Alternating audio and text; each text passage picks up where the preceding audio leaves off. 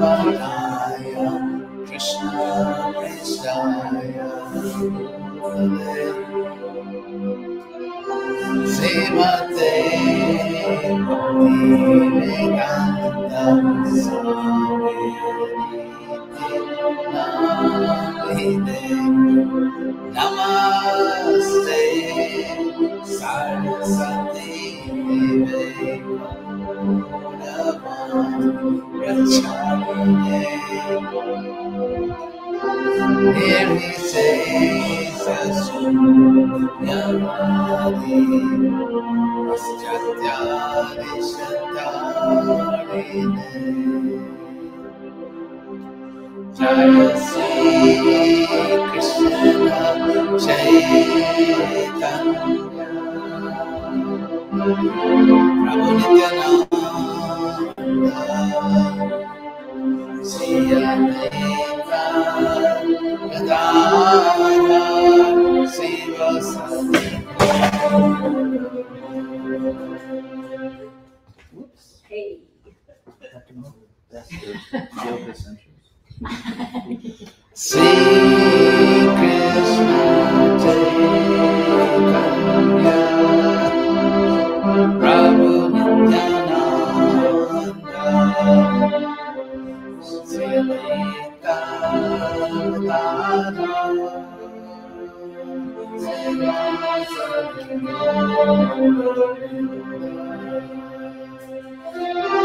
Sri Krishna Chaitanya Prabhu Nityananda Sri Advaita Gadadhara Srivasadi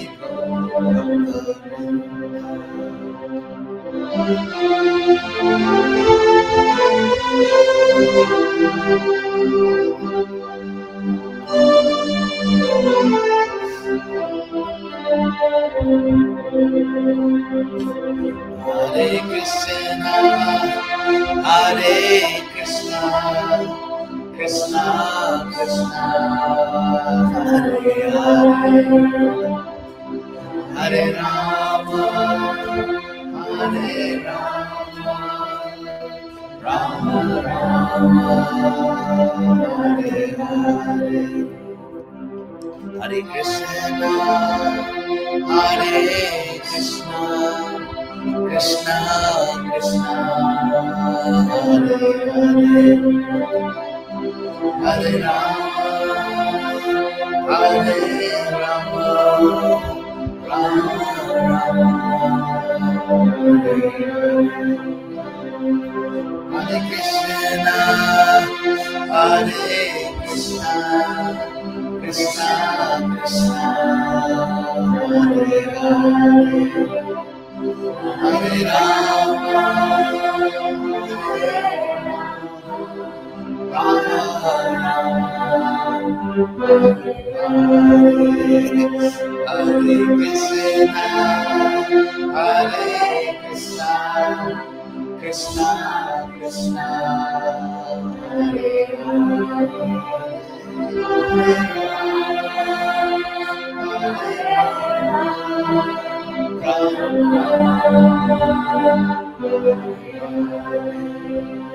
Hare Krishna, Hare Krishna, Krishna Krishna, Hare Hare, Hare Rama, Hare Rama, Rama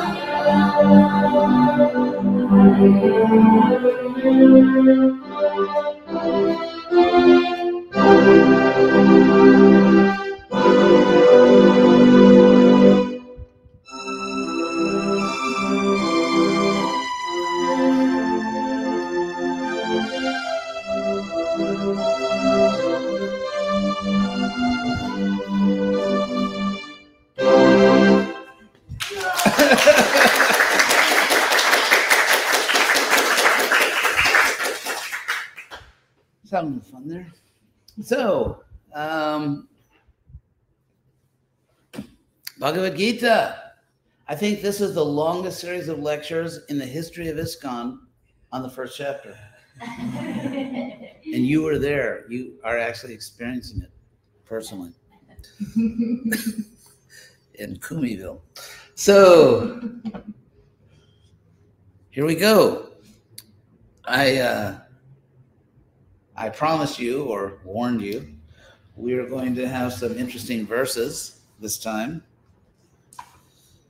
And so let's see where we left off.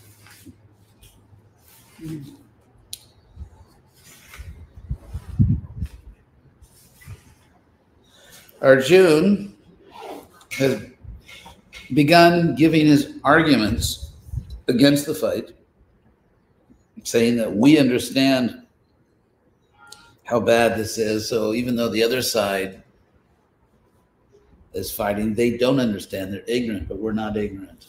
So why should we do what ignorant people do? And of course, the answer is that, well, there was an intelligent reason to fight.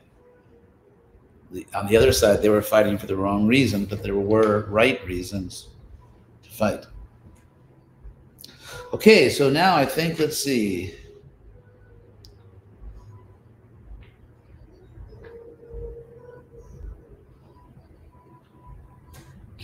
I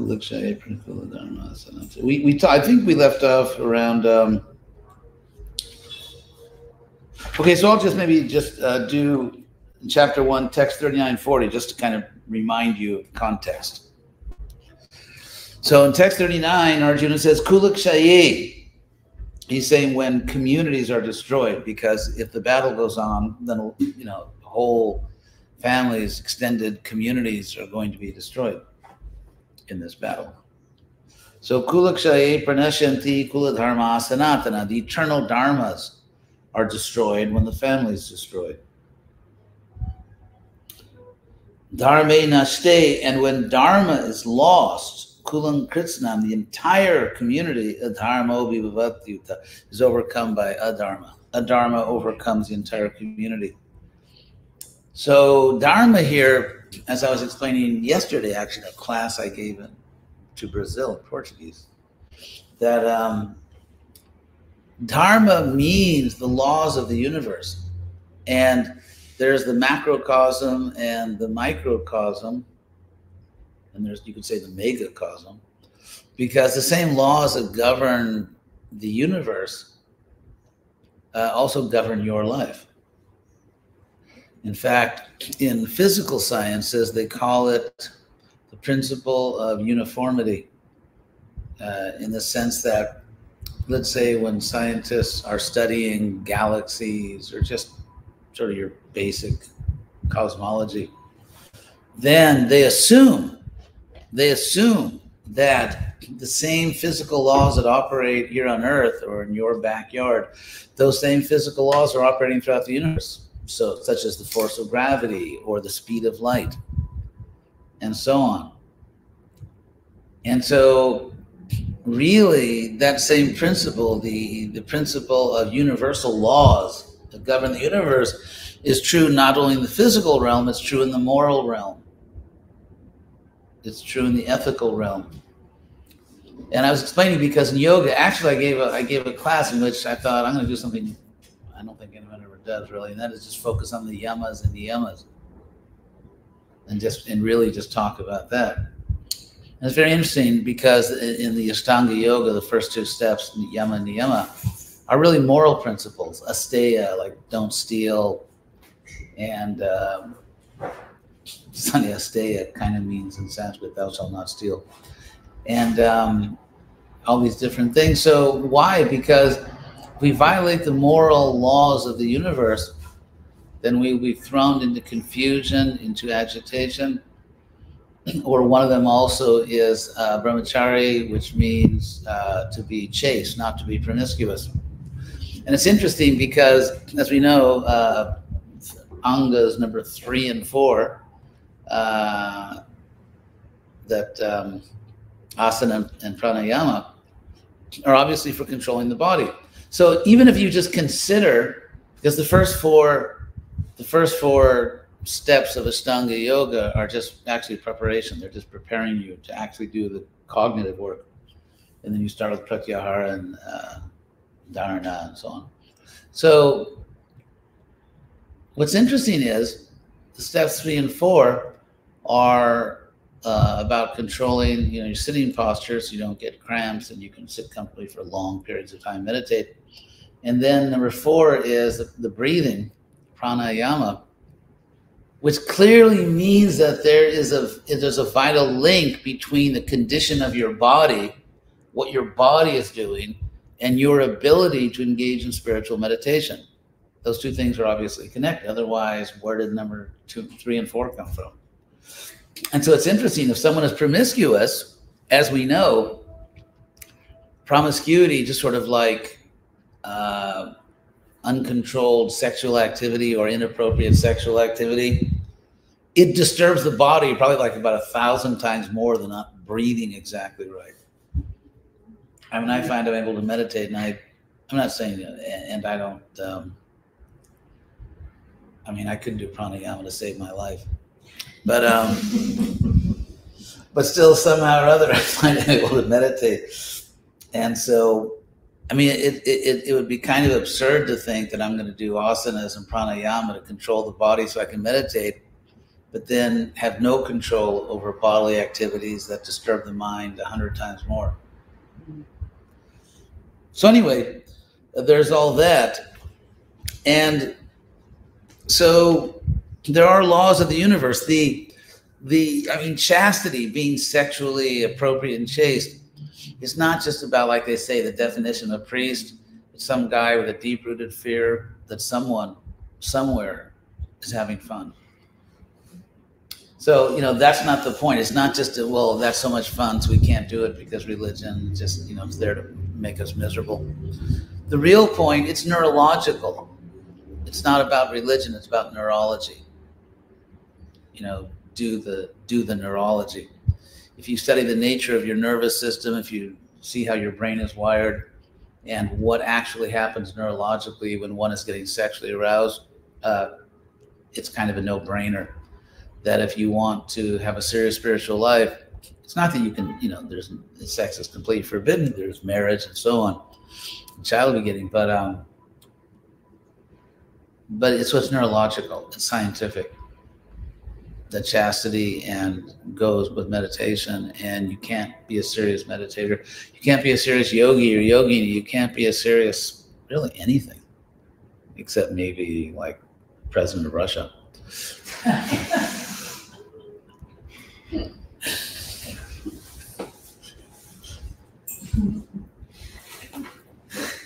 So anyway,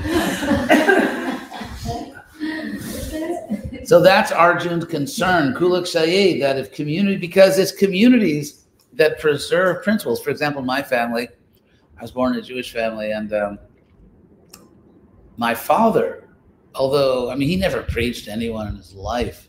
I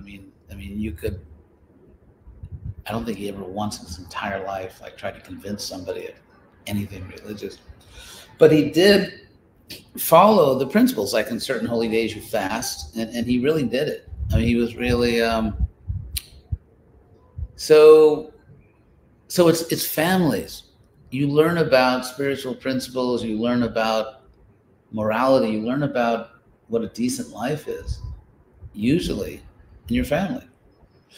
And if you're very fortunate, if you do learn about it in your family, because then you learn at a young age and it gives you an advantage. It's not, so you're not always trying to do bhakti with an accent, in the sense that if you learn a language very early. So families are important.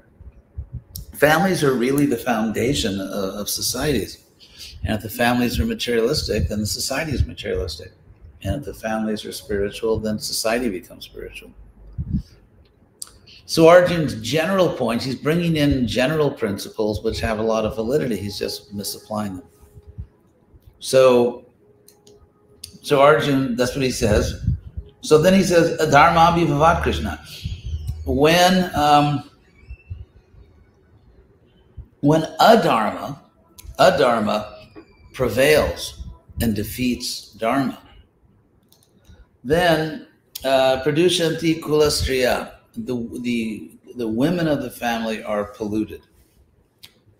Pradushanti, they're contaminated by inappropriate connections and so on. So it's interesting, why is Arjuna mentioning women? Why doesn't he say the men and the women become polluted? And which is, the obvious thing that people say nowadays. And actually, the purpose of the Hare Krishna movement is to destroy the patriarchy, as you know. So the fact that women are mentioned, I think I did talk about this last time, but I'll mention again. Then I want to get into the other verses, and that is because in the context that Arjuna is, it's good thing I told that in Rasa joke before she went, because in the context that Arjuna is speaking about, women are more important. It's not that he's mentioning women not because they're inferior, but exactly the opposite, because in this particular context, they're more important. It's actually the women who raise children. I mean, men generally don't raise children. There are obviously exceptions to everything, but in general, women raise children. The men are off either in the fields plowing or doing business or, whatever they're doing. And it's the women who actually raise the children. And so, and also, as I said, I'm afraid to bring in science here because we live in a world in which extremists on both sides, left and right, regularly deny science. Because if you're an extremist, it means that you put ideology ahead of science. And if science contradicts your ideology, it's because the scientists are all fascists or something. So, but actually real science, what the studies show is that women are more impacted by promiscuity than men. They've done, this is science, so, don't kill the messenger. What they find is that the more sexual partners a woman has before a marriage, the more likely it is, sort of an exact proportion, the more likely it is that she will leave the marriage. And apparently didn't find that so much for men who are kind of hopeless anyway. So whatever they do, they're kind of hopeless. So therefore, if you put these two facts together, that women generally raise children, obviously the father plays an important role. I don't want to minimize that. A good father is a very important component in the successful raising of a child. But the women are more important because the women actually raise the children.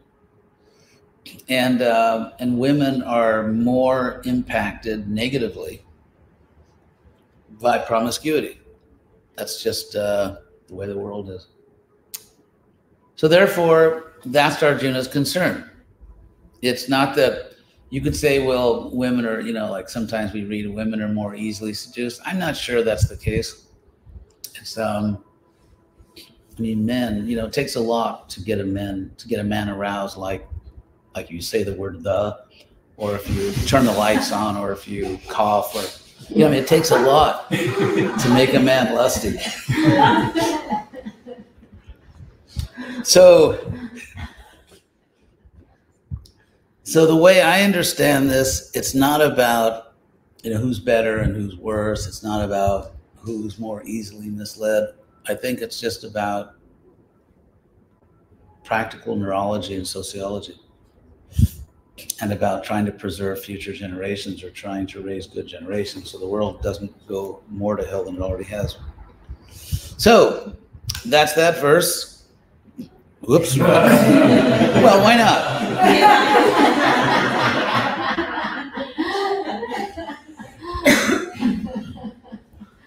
You know about my multiple personalities, right? So The next verse is then. So Pradushanti Kulastriya, the women of the community are contaminated, and then Strishu Dushtasu Varsneya. When women are contaminated or polluted or just whatever word you, then Jayate Varna Sankara. Here Arjuna introduces the notion of Varna Sankara. Prabhupada translates it non-literally as unwanted progeny. Literally in Sanskrit it means Varna mixing. Varna means Varnas, like Brahmanas, Kshatriyas, Vaishyas, and Shudras. And Sankara means mixing in Sanskrit. In other words, a higher class woman marries a lower class man, and or a lower class woman marries a higher class man. Because now what's interesting here is that Arjuna doesn't say the women are the cause of the Varna Sankara. So again, you can read in all kinds of things here which make women look bad, but that's not actually what Arjuna is saying. What Arjuna is actually saying is that when women are contaminated, then this Varna, you get Varna mixing arises. So, and again, Arjuna doesn't say it's the woman's fault and doesn't say it's the men's fault. It's just that's what men and women do. And so you could say, what's the problem here with Varna mixing? Because we live in an egalitarian age in which we pretend that everyone's equal. I mean, people are equal in terms of, let's say, equal rights, equal justice before the law. But to say people have equal abilities is obviously not true. I mean, there are competitive colleges, where most, 93% of the applicants don't get in or something. And people compete for jobs, and most of the people don't get the good jobs, and most of the people don't get into the good colleges. And most of the teams don't win the World Series, and most of the teams don't win the Super Bowl, and most of the teams don't win the NBA championship or the World Cup, going international here. So it's just, it's in the real world. People have different levels of abilities. People have different levels of intelligence. That's a scientific fact. It's a scientific fact that people have dramatically different levels of intelligence, and we can measure that. So the purpose, the arranged marriages, which also, I mean, in this ancient culture, we see very clearly in the Mahabharata and Bhagavatam that men and women sometimes eloped, actually, sometimes, especially the royal class. So it's in fact, it's listed as one of the Vedic forms of marriage as just kind of eloping. In fact, probably the two most famous elopers in Vedic history are Arjuna and Krishna's own sister, Subhadra, who eloped. Of course, it was an appropriate marriage, but still, they just ran, drove off in a chariot. I guess with not without the sign in the back, the cans on the back, and the sign says, California or bust. But they did. They did just ride off in a chariot. So these appropriate marriage, but even that they married within their Varna. So what's the big deal about marrying within your Varna and not mixing the Varnas, which is the literal meaning of Varna Sankara? The point is, it is what I call sort of organic genetic engineering, where a society is consciously creating super people. So that if you have a Brahmin community that marries within their community, endogamous marriage, to use the anthropology term, as opposed to exogamous. You will be tested on those words. Stop for a second. Everyone want to write that down? Endogamous, exogamous. Anyway, so you develop very, very like these super Brahmins and super Kshatriyas. And since the Brahmins have to teach everyone, provide everyone knowledge, and the Kshatriyas have to protect everyone. Having super Kshatriyas, warriors, governors, and super Brahmins is not a bad idea. In fact, it's interesting because, I mean, the proof that these things really exist out there is not just, Prabhupada came to America and he opened it up for everybody. It was like, everyone had a chance to become a Brahmin. Because in India, the system of these four classes, it fossilized. It became degraded into a strictly hereditary system. And inevitably, when you have children, one's a lemon, sometimes two are lemons. And it's not always clear how you make kitty lemonade, how you make lemonade out of your useless kid. So, no offense to anyone. So, but Prabhupada just opened it up to everyone. We're in India, it's very strict. Like, you have to be born in this family. So Prabhupada just said, prices are slashed. Everyone can become a Brahmin. Anyone that wants to, just step right up and you can be a Brahmin, which is, in India, it's a big deal. It's this very high social class. And so, of course, that was the late 60s, early 70s. The Beatles went to Rishikesh, and Jimi Hendrix had a universal form on his album cover. And so, thousands of people apparently heeded the call. Thousands of people joined the Hare Krishna movement all around the world. Literally all around the world. Thousands and thousands and thousands. Who actually became like monks. They wore that, that amazingly fashionable conservative dress that some devotees wear. The ultimate fashion statement, right? And so thousands and thousands of people joined, but lo and behold, over time, it turned out the overwhelming majority, in fact, were not Brahmins. I mean, they were given a chance. Everyone got the same chance. But if you ask a simple question, which would require a statistical answer, if you ask the question of the thousands and thousands of young people and a few older people that Prabhupada initiated, how many of them were able to sustain a Brahminical life? And the percentage is going to be very low. I mean, it's going to be single digits.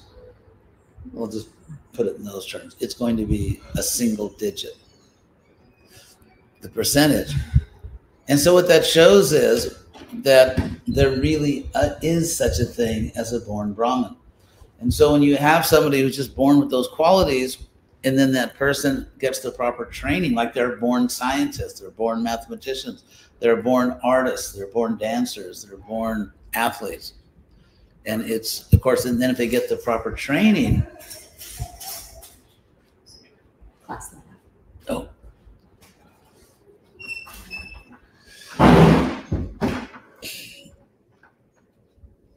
So then if they get the proper training, if you have the natural ability and you get the training, you excel.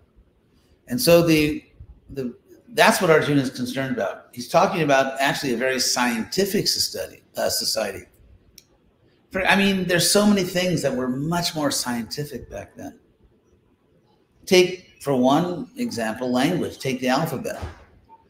The Roman alphabet that we use, if you're a linguist, if you actually know phonology, the English alphabet is just total chaos. Whereas the Sanskrit alphabet is actually a scientific phonetic chart. Like, take the English alphabet. It starts out with A, the way we pronounce it, which is a diphthong. It's actually two vowels, A and E, A. And then you have B, which is a soft labial consonant with the long I sound, B, and then C, which is a sibilant. It goes all over the place. Whereas in Sanskrit, you get all the vowels. Sanskrit alphabet. You get first the simple vowels, then you get the diphthongs and the triphthongs, like simple vowel sounds, e, u, and so on. And then after that, if you look at the Sanskrit alphabet chart, you get what are called in English phonology, the gutturals, like ka, ka, ga, ga, na. And anyway, it's all actually scientific because maybe I'll just go on for 30 more seconds. If you can't stand anymore, just raise your hand. But the way we make consonants is that your tongue presses against the palate at a certain point and then releases the air. And then, like, for example, not the tongue, actually, I'm sorry. If you say ka, and notice where you're closing your mouth up at the back in the back, ka. And then if you say cha, the point of contact is moving toward the front of your mouth. And then if you say ta, it's coming even farther forward, ta, and then ta. And then you say pa, it's labial because it comes out your lips. So when you make consonants, they start way in the back of your palate and they move forward to your lips. And so they knew all this in Sanskrit. And so the alphabet is a phonetic chart. And there's hard consonants, there's soft consonants, there are aspirated, unaspirated consonants like for example, in the Sanskrit alphabet, you have ka, just a simple K, and then KH, ka. And so in English, we have all these things in English. We just no one knows it, unless you're a phonologist. Like, for example, if you say the word Kate, like Katie, compare the K sound you make when you say Kate to the K sound you make when you say skate. When you say Kate, you're breathing out more. When you say skate, you're not. And so in the word Kate, it's an aspirated K, and in the word skate, it's an unaspirated K. So they knew all this. And actually, the Sanskrit alphabet chart is a scientific phonology lesson. So, I mean, in terms of linguistics, they were far, far, far ahead of us. And in terms of, they didn't have this romanticist idea that, sexual intercourse, especially in the case of reproduction, is a totally private act. No, it's not. Because when you reproduce, you bring, a little angel or a little monster into the world or something in between. And then society has to live with that person. If children are not begotten under appropriate circumstances, not raised properly, then they will, they may kill someone, they prey on society, they may kill themselves, they may become dysfunctional, and therefore society has to pay for them. So I already went over this in another class, that when you are engaged in a behavior which powerfully affects other people, your behavior is not just private. And when it negatively impacts society, society has a rational interest in it. And so, therefore, if we can get past the actually recent idea, it's a very recent idea, this sort of like stupidly romantic idea that when you reproduce children or have sexual intercourse, that, obviously it's private in the sense, close the door, pull the curtains. Yeah, it's private. But the point is, the impacts are not private. Especially, and even if sexual intercourse does not bring about a child, it still impacts society, because the statistic I already gave you that in a promiscuous society, people are unable to sustain relationships in marriage. Just, do the neurology, go read the science. And when people have trouble sustaining marriages, children are brought up under less than optimum conditions. And we know that when children are brought up in broken families, some of them turn out wonderfully, but a disproportionate number of them end up, to use the colloquial, screwed up. And by that I mean they're much more likely to commit suicide, they're much more likely to commit violent crime, to be impoverished and therefore have to tax other citizens to pay for them. And there's a whole list of negative impacts. So therefore, the idea that when a man and woman have sexual contact, it's nobody's business. What about all the people who are affected by it? And as I said, the battle cry of the American Revolution was no taxation without representation, and certain behaviors tax society, literally tax society. They end up with innocent people being killed. So this romantic idea, which really it's only about 200 years old, really, or at most 250 years old out of tens of thousands of years of human history. In the last 250 years, they have this romantic idea that it's just nothing matters but love. Even if all the numbers show we will get divorced, we will screw up our kids, and we will be miserable, but none of that matters. So to call our society a rational or a scientific a society is what they call in Spanish un chiste de mal gusto. It's just a bad joke. But then again, as Hegel points out, people are notoriously unable to objectively judge the world in which they live because we're so immersed in it. I mean, obviously, if you're left or right, maybe you don't like people on the other side, people have political, but in terms of an overall evaluation of our society, people generally are not able to do that. It's just like if you're inside a body and you're feeling some pain or something, unless you're really an incredible doctor, you should probably go to a doctor. And even if you are a doctor, you should probably go to a doctor. Even yoga teachers take yoga classes, right? And so in the same way, unless you're really, really trained in many ways to be able to look at contemporary history objectively, you're probably missing a lot. And I bring up all that because Arjuna is not just making crazy statements, Varna mixing, we don't do that. He's actually speaking from the point of view of valid sociology. He's not just making crazy statements. So then Arjun's going to get into this. He's on a roll here, as we say in present time. Sankaro. So mixing. He just says the Sankaro, mixing. He means Varna mixing. Sankaro Narakayeva can only lead to hell. That's what he says. Mixing only leads to hell. Kula Gnanam, for the killers of communities and for the community. Because obviously there's like this abominable karma for people that cause the destruction of community dharma. So they're ruined by karma, and then the communities themselves are ruined.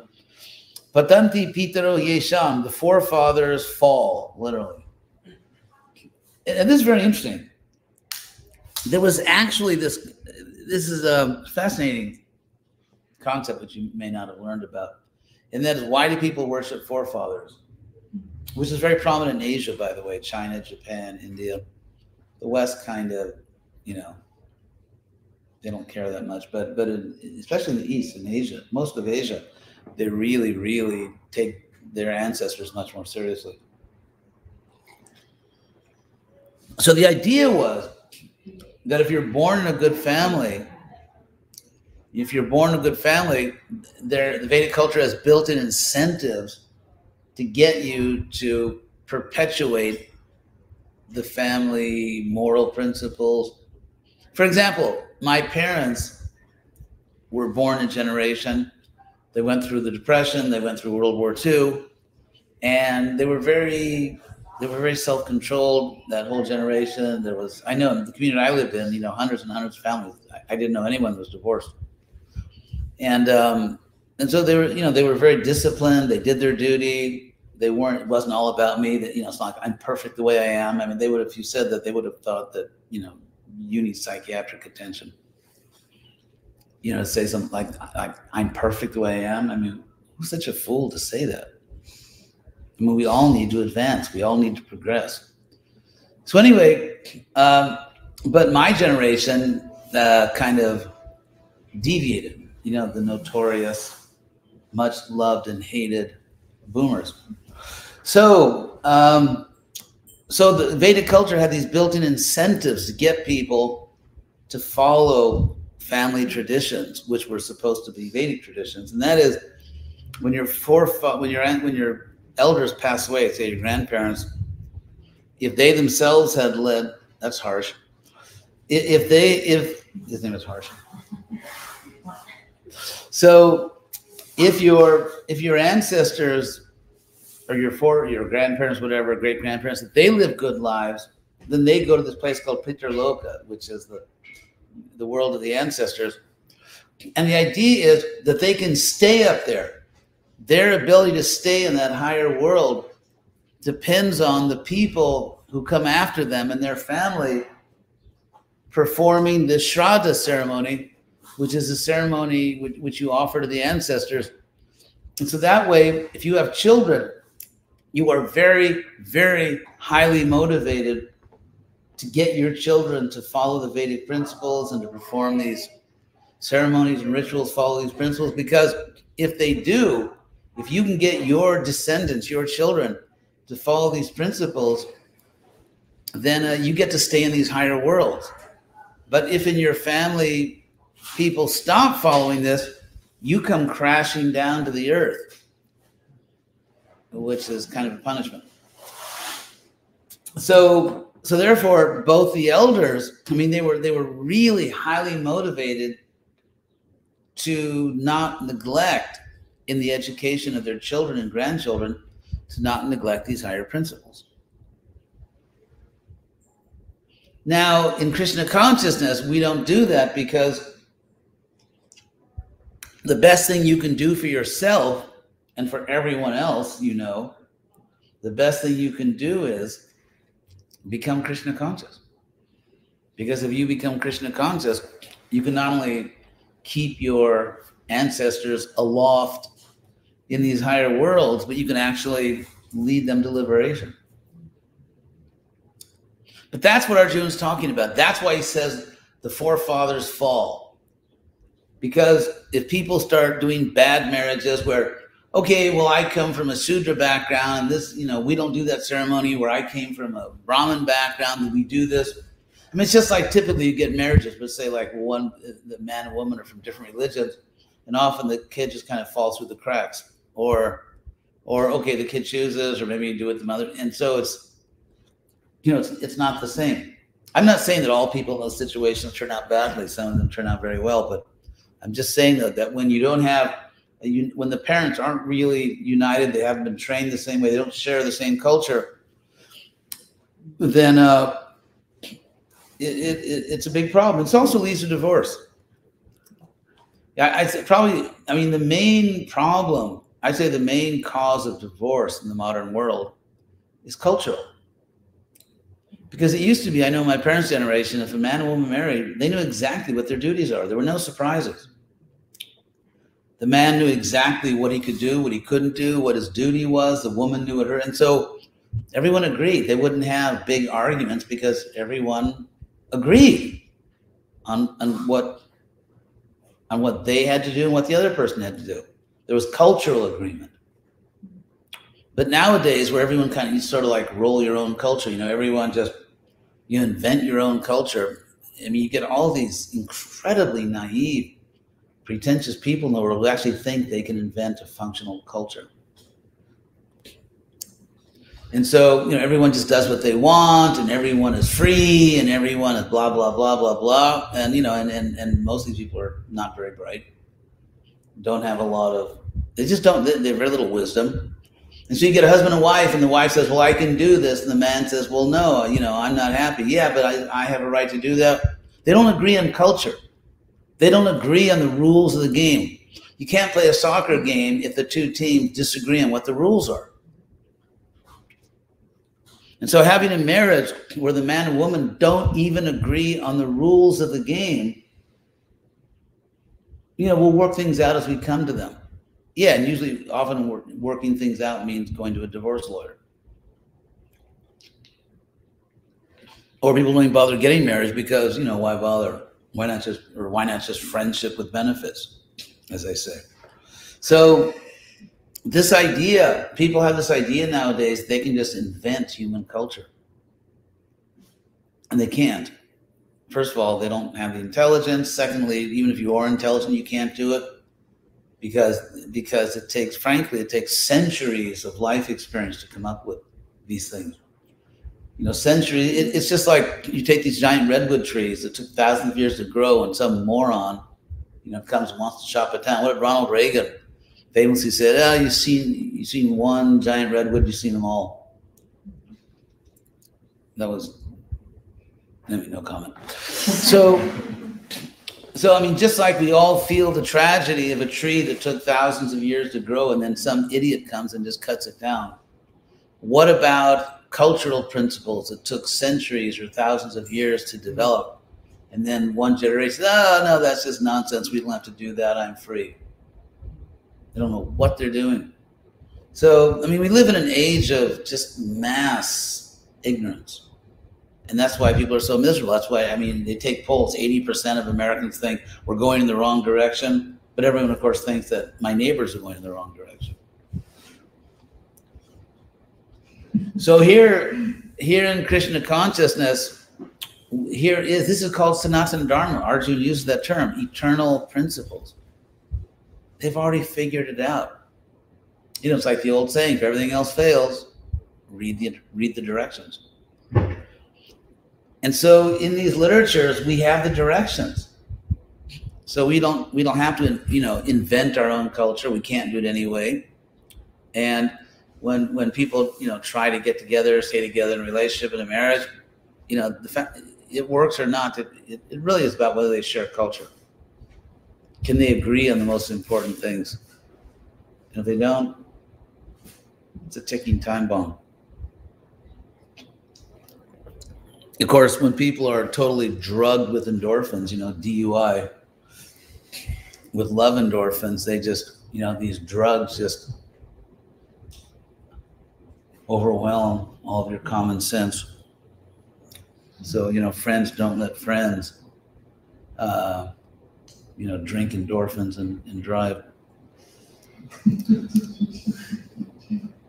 Anyway, so Arjuna says here, Sankaro narakayaiva kulagnanam kulasyacha, mixing leads only to hell, both for the killers of communities and the community. The forefathers fall. The forefathers of these people fall. Lupta pindodaka kriya, because the rites, the rituals, pindodaka, in which you offer. Pindaka is like a little ball. Food, a little ball you offer, and udaka is water. And so lupta means they're interrupted, or because these offerings are interrupted or they're ruined, people stop doing them, and then the forefathers fall, which I already explained.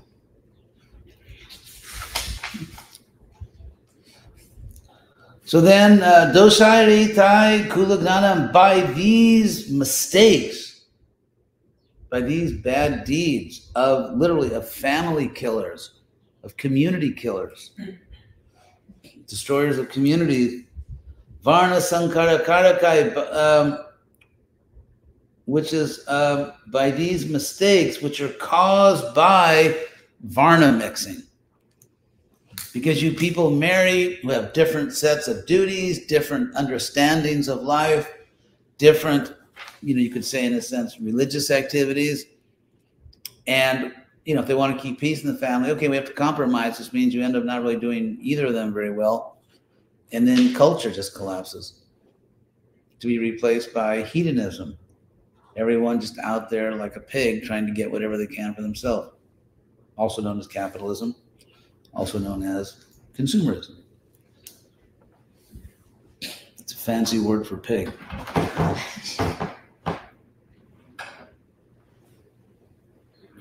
The shadow knows. Mm-hmm. So, and then utsatyante jati dharma. Arjuna says the dharmas associated with different birth communities are destroyed. All these dharmas that civilize and regulate human beings, all these rites and ceremonies are destroyed.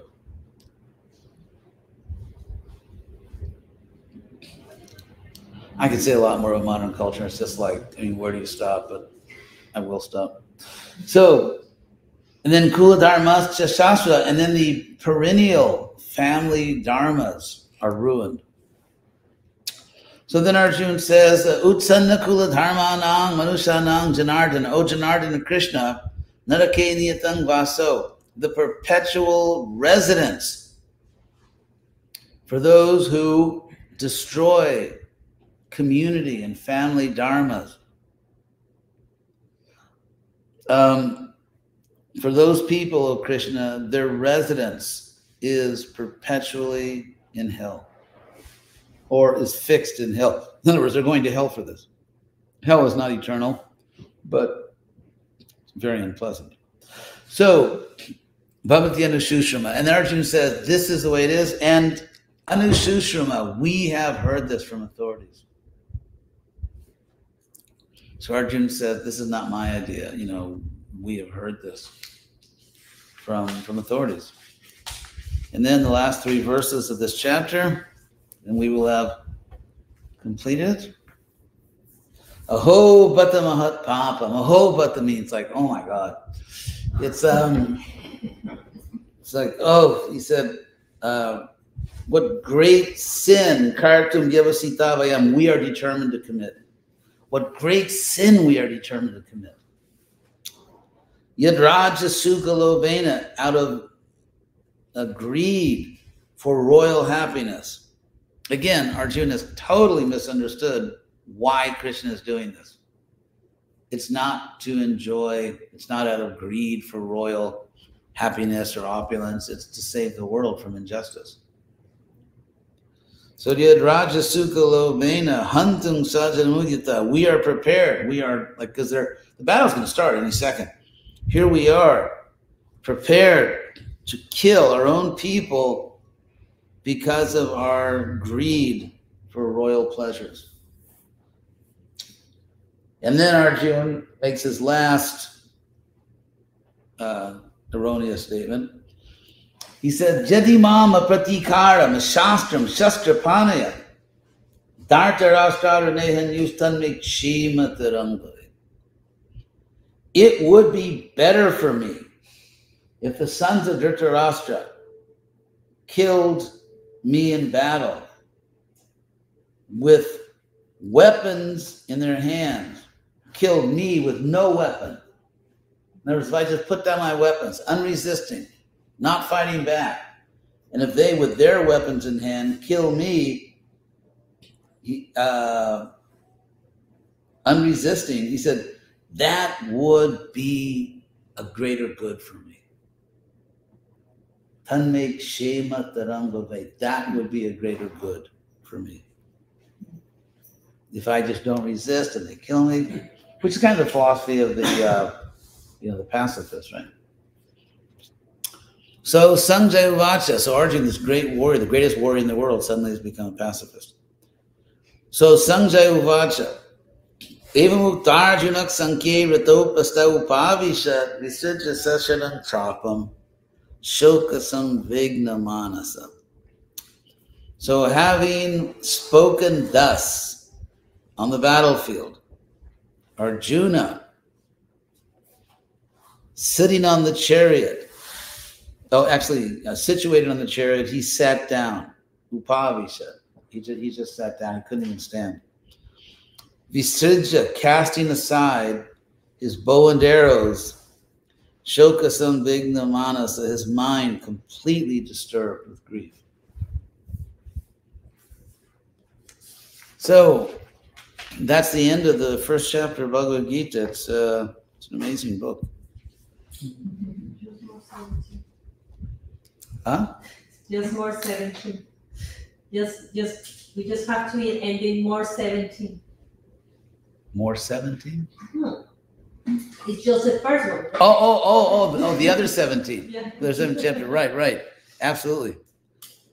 So, any questions on these topics? Yes, please. Thank you so much for the class, Maharaj. So if we are coming from like different cultures, we're already like mixed up like nowadays. How can we like keep it up? Yeah, like try to do like, do we have to like really like be very careful with our partner, or we should lose hope about it? Yeah, probably the best thing is just give up all hope. That's really what I'm trying to explain to you. People.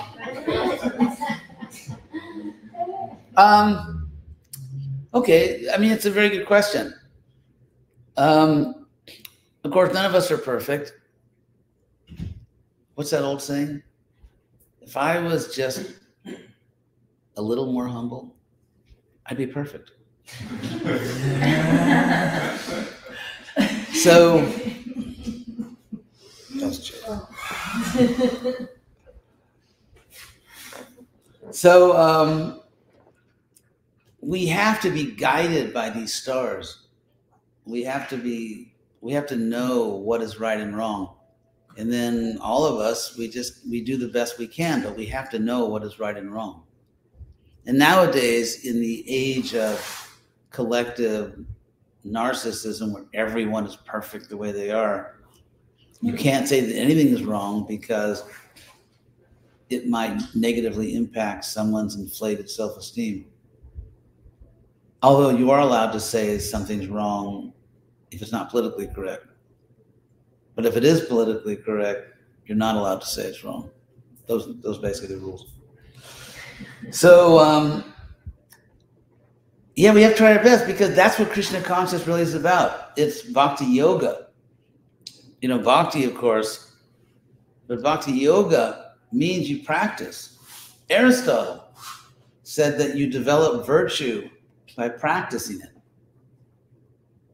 So in the name of just our inflated egos, we shouldn't pretend that what's right is not right or what's wrong is right. We should have the courage to face reality. We should have the courage to see what's right and wrong, even if we don't have the strength to always do what's right. But we're not doing any favor to ourselves by pretending that what's wrong is right or that what's right is just sort of optional. You know, we should have the courage and the strength to see what's right and then start walking in that direction. No one's perfect and it takes a while.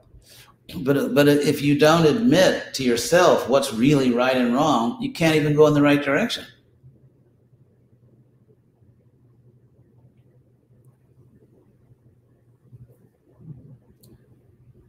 So Krishna, you know, we have a huge advantage because Krishna, as in the SPOG, you know, the Supreme Personality of Godhead.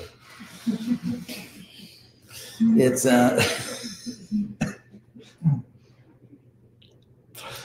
so yeah, that's why the real qualification to advance in Krishna consciousness is not that you be perfect now, not that you have all qualifications. It's just you have a basic honesty. You're not going to deny the truth because it doesn't feed your ego. And nowadays, everyone's treated like a little delicate snowflake. If you breathe too hard on it, it'll disintegrate. But the point is, we should openly admit to ourselves what our strong points are, areas we need to improve. You know, what areas really, maybe there's some things in our life that are not appropriate.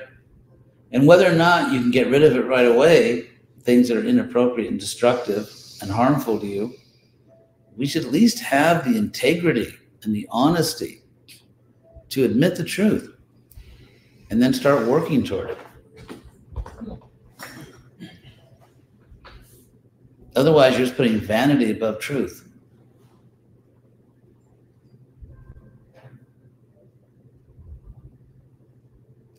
Yes, ma'am. So I have a question about that term, Varna Sankara. Yes. And about the explanation of how that dilutes the appearance and the power of the structure of society. And I was thinking, and I just want to put a couple of examples and just want to ask you what your thoughts on. So the argument is that when there's interbreeding in a way, when things are mixing, the power is diluted. And just from couple of things that I've seen in seeds, in animals, and also in humans. In many sciences, when they're creating super seeds, they actually take seeds from different species and interbreed so that the power is strengthened. So does this in animals, right, too? And in humans, when there's a lot of interbreeding, there's a higher chance of like diseases showing up. So that's why When higher chance in what case? of diseases being like of genetic diseases. Right, in being which case? manifested. In which case? For example, When they don't mix? when they do mix. When they do mix, So for right. example, cousins Right. procreate, there's a higher chance of genetic diseases being Right. manifested. So I just wanted to ask about that argument. Okay, good. That's good.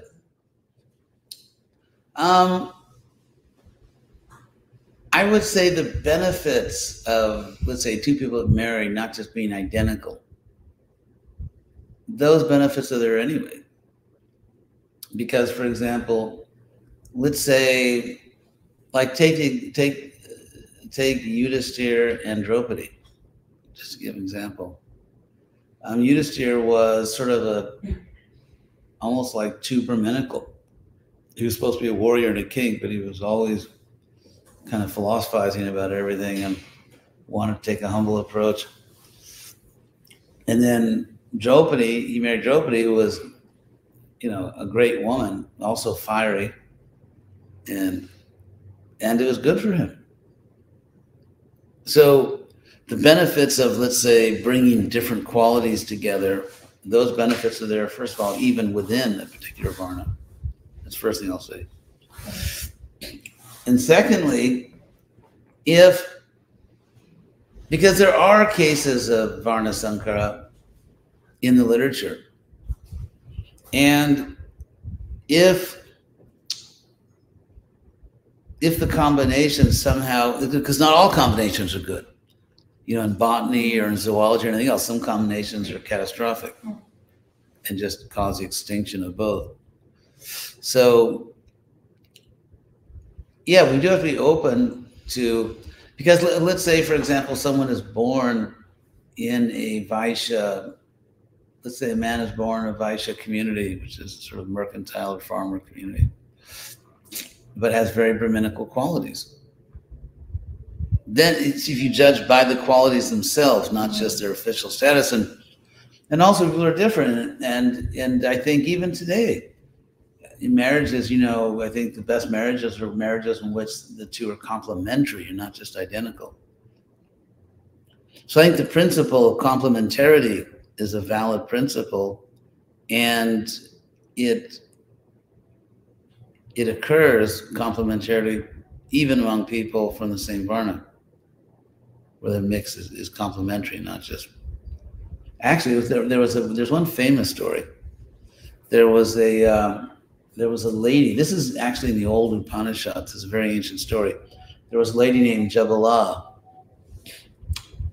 and she was promiscuous,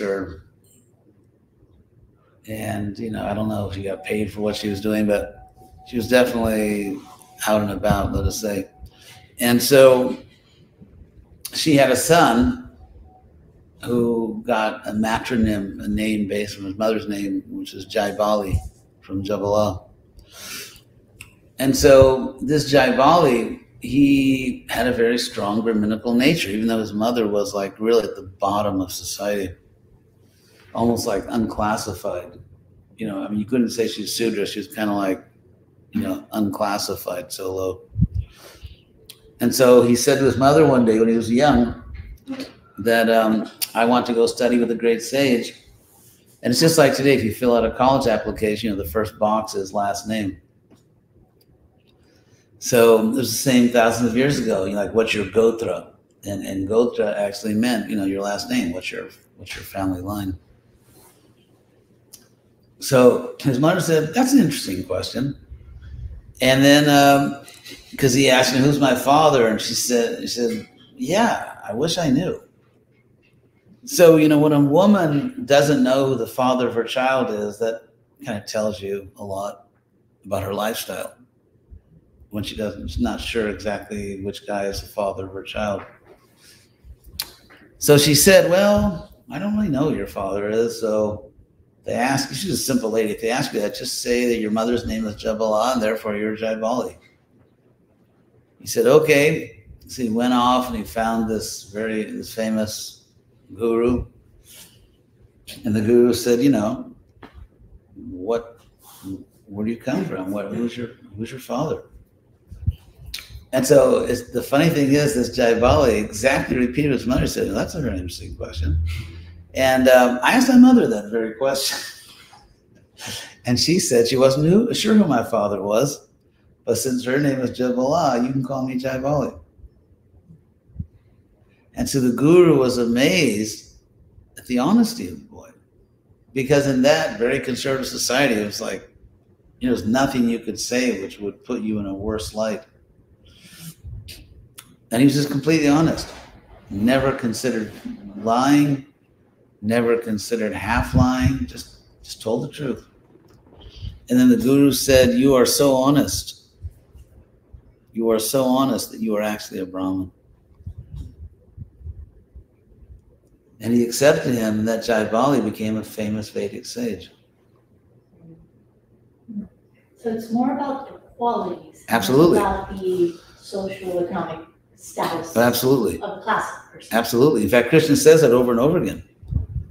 He says, Chaturvarnya Mayastistam Guna Karma Vibhagasha, that I have created this Varna system according to the qualities of people, the qualities of the person and the karma, the way they work, their natural inclinations to work. And then Krishna brings up this topic again in chapter 18 of the Gita, where he says that he describes the duties of all the four Varnas. And in each case, he says that their duties are Svabhavaja, born of their nature, not of their birth, of their nature.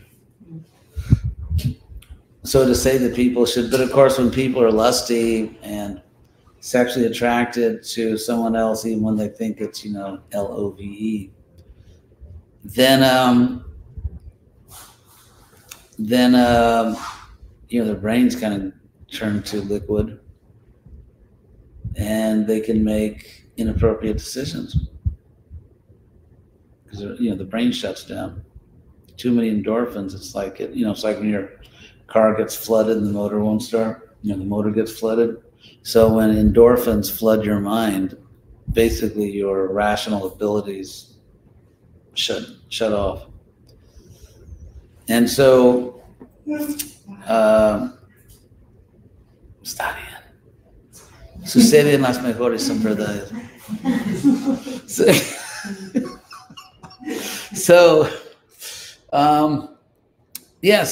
So even among people who may not be born officially in the same Varna, but if their nature is compatible. And again, what you're talking about generally is the advantages of complementarity rather than just identity. And that's there. That's definitely there. I think people back then, many of them were intelligent enough to marry someone who they felt would just kind of maybe balance me or complement me, as opposed to just being the same as me. But then again, you have to make sure the other person is okay with complementarity. Because if the other person is not looking for complementarity, is looking for unison, and you were looking for complementarity, that's not going to work either. So nowadays, in an age when people don't share culture, everyone kind of invents their own. You need a lot of information before making a decision to share your life with someone. Otherwise, you may just share your divorce lawyers.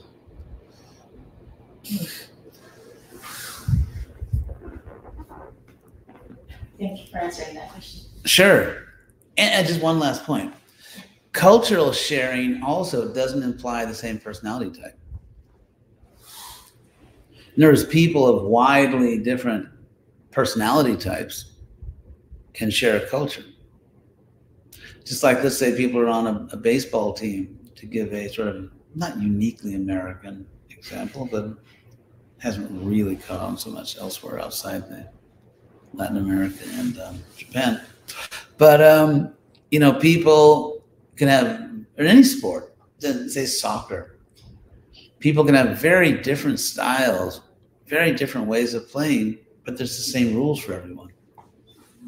So having the same rules and the same basic culture in no way implies that people are identical. So that's the answer, I think. Yes. Expect a harsh question here. Thanks everyone for class, you mentioned how our becoming devotees are more inclined toward cultivating a relationship with Krishna can save our ancestors also. Can you talk a little bit more about that, given that they've already gone before us?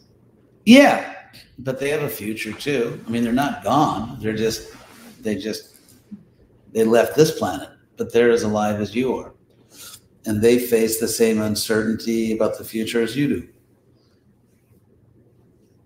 So Krishna throws that in. It's kind of like a nice little incentive. Hey, don't worry about all your ancestors. Just surrender to me, and I'll take care of it. So it's a very nice gesture on Krishna's part.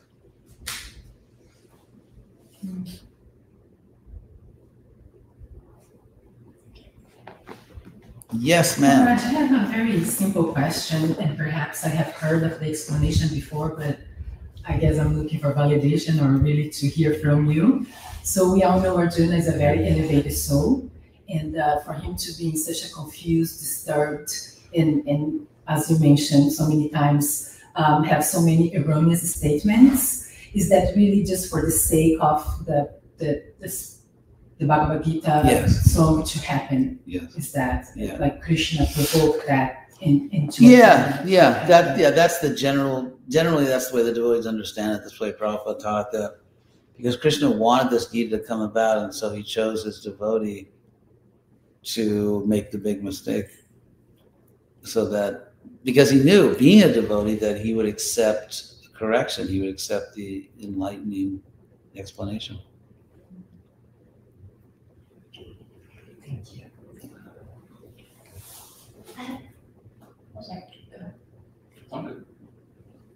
Yes, I have one last question go for it. about the word varna. Yes. So I wanted to learn a little bit more about the different meanings of varna. Yes. Because I know that it's used a lot in the way of categorizing society in terms of class. But it's also, I also understand that it's the quality of a person. Varna, Or am I? How would you describe the meaning of varna?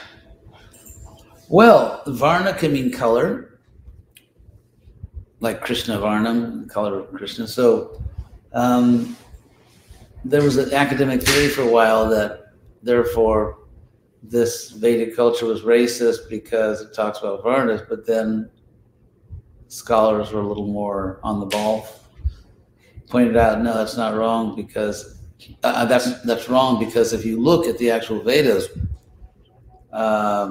it's not used to mean color.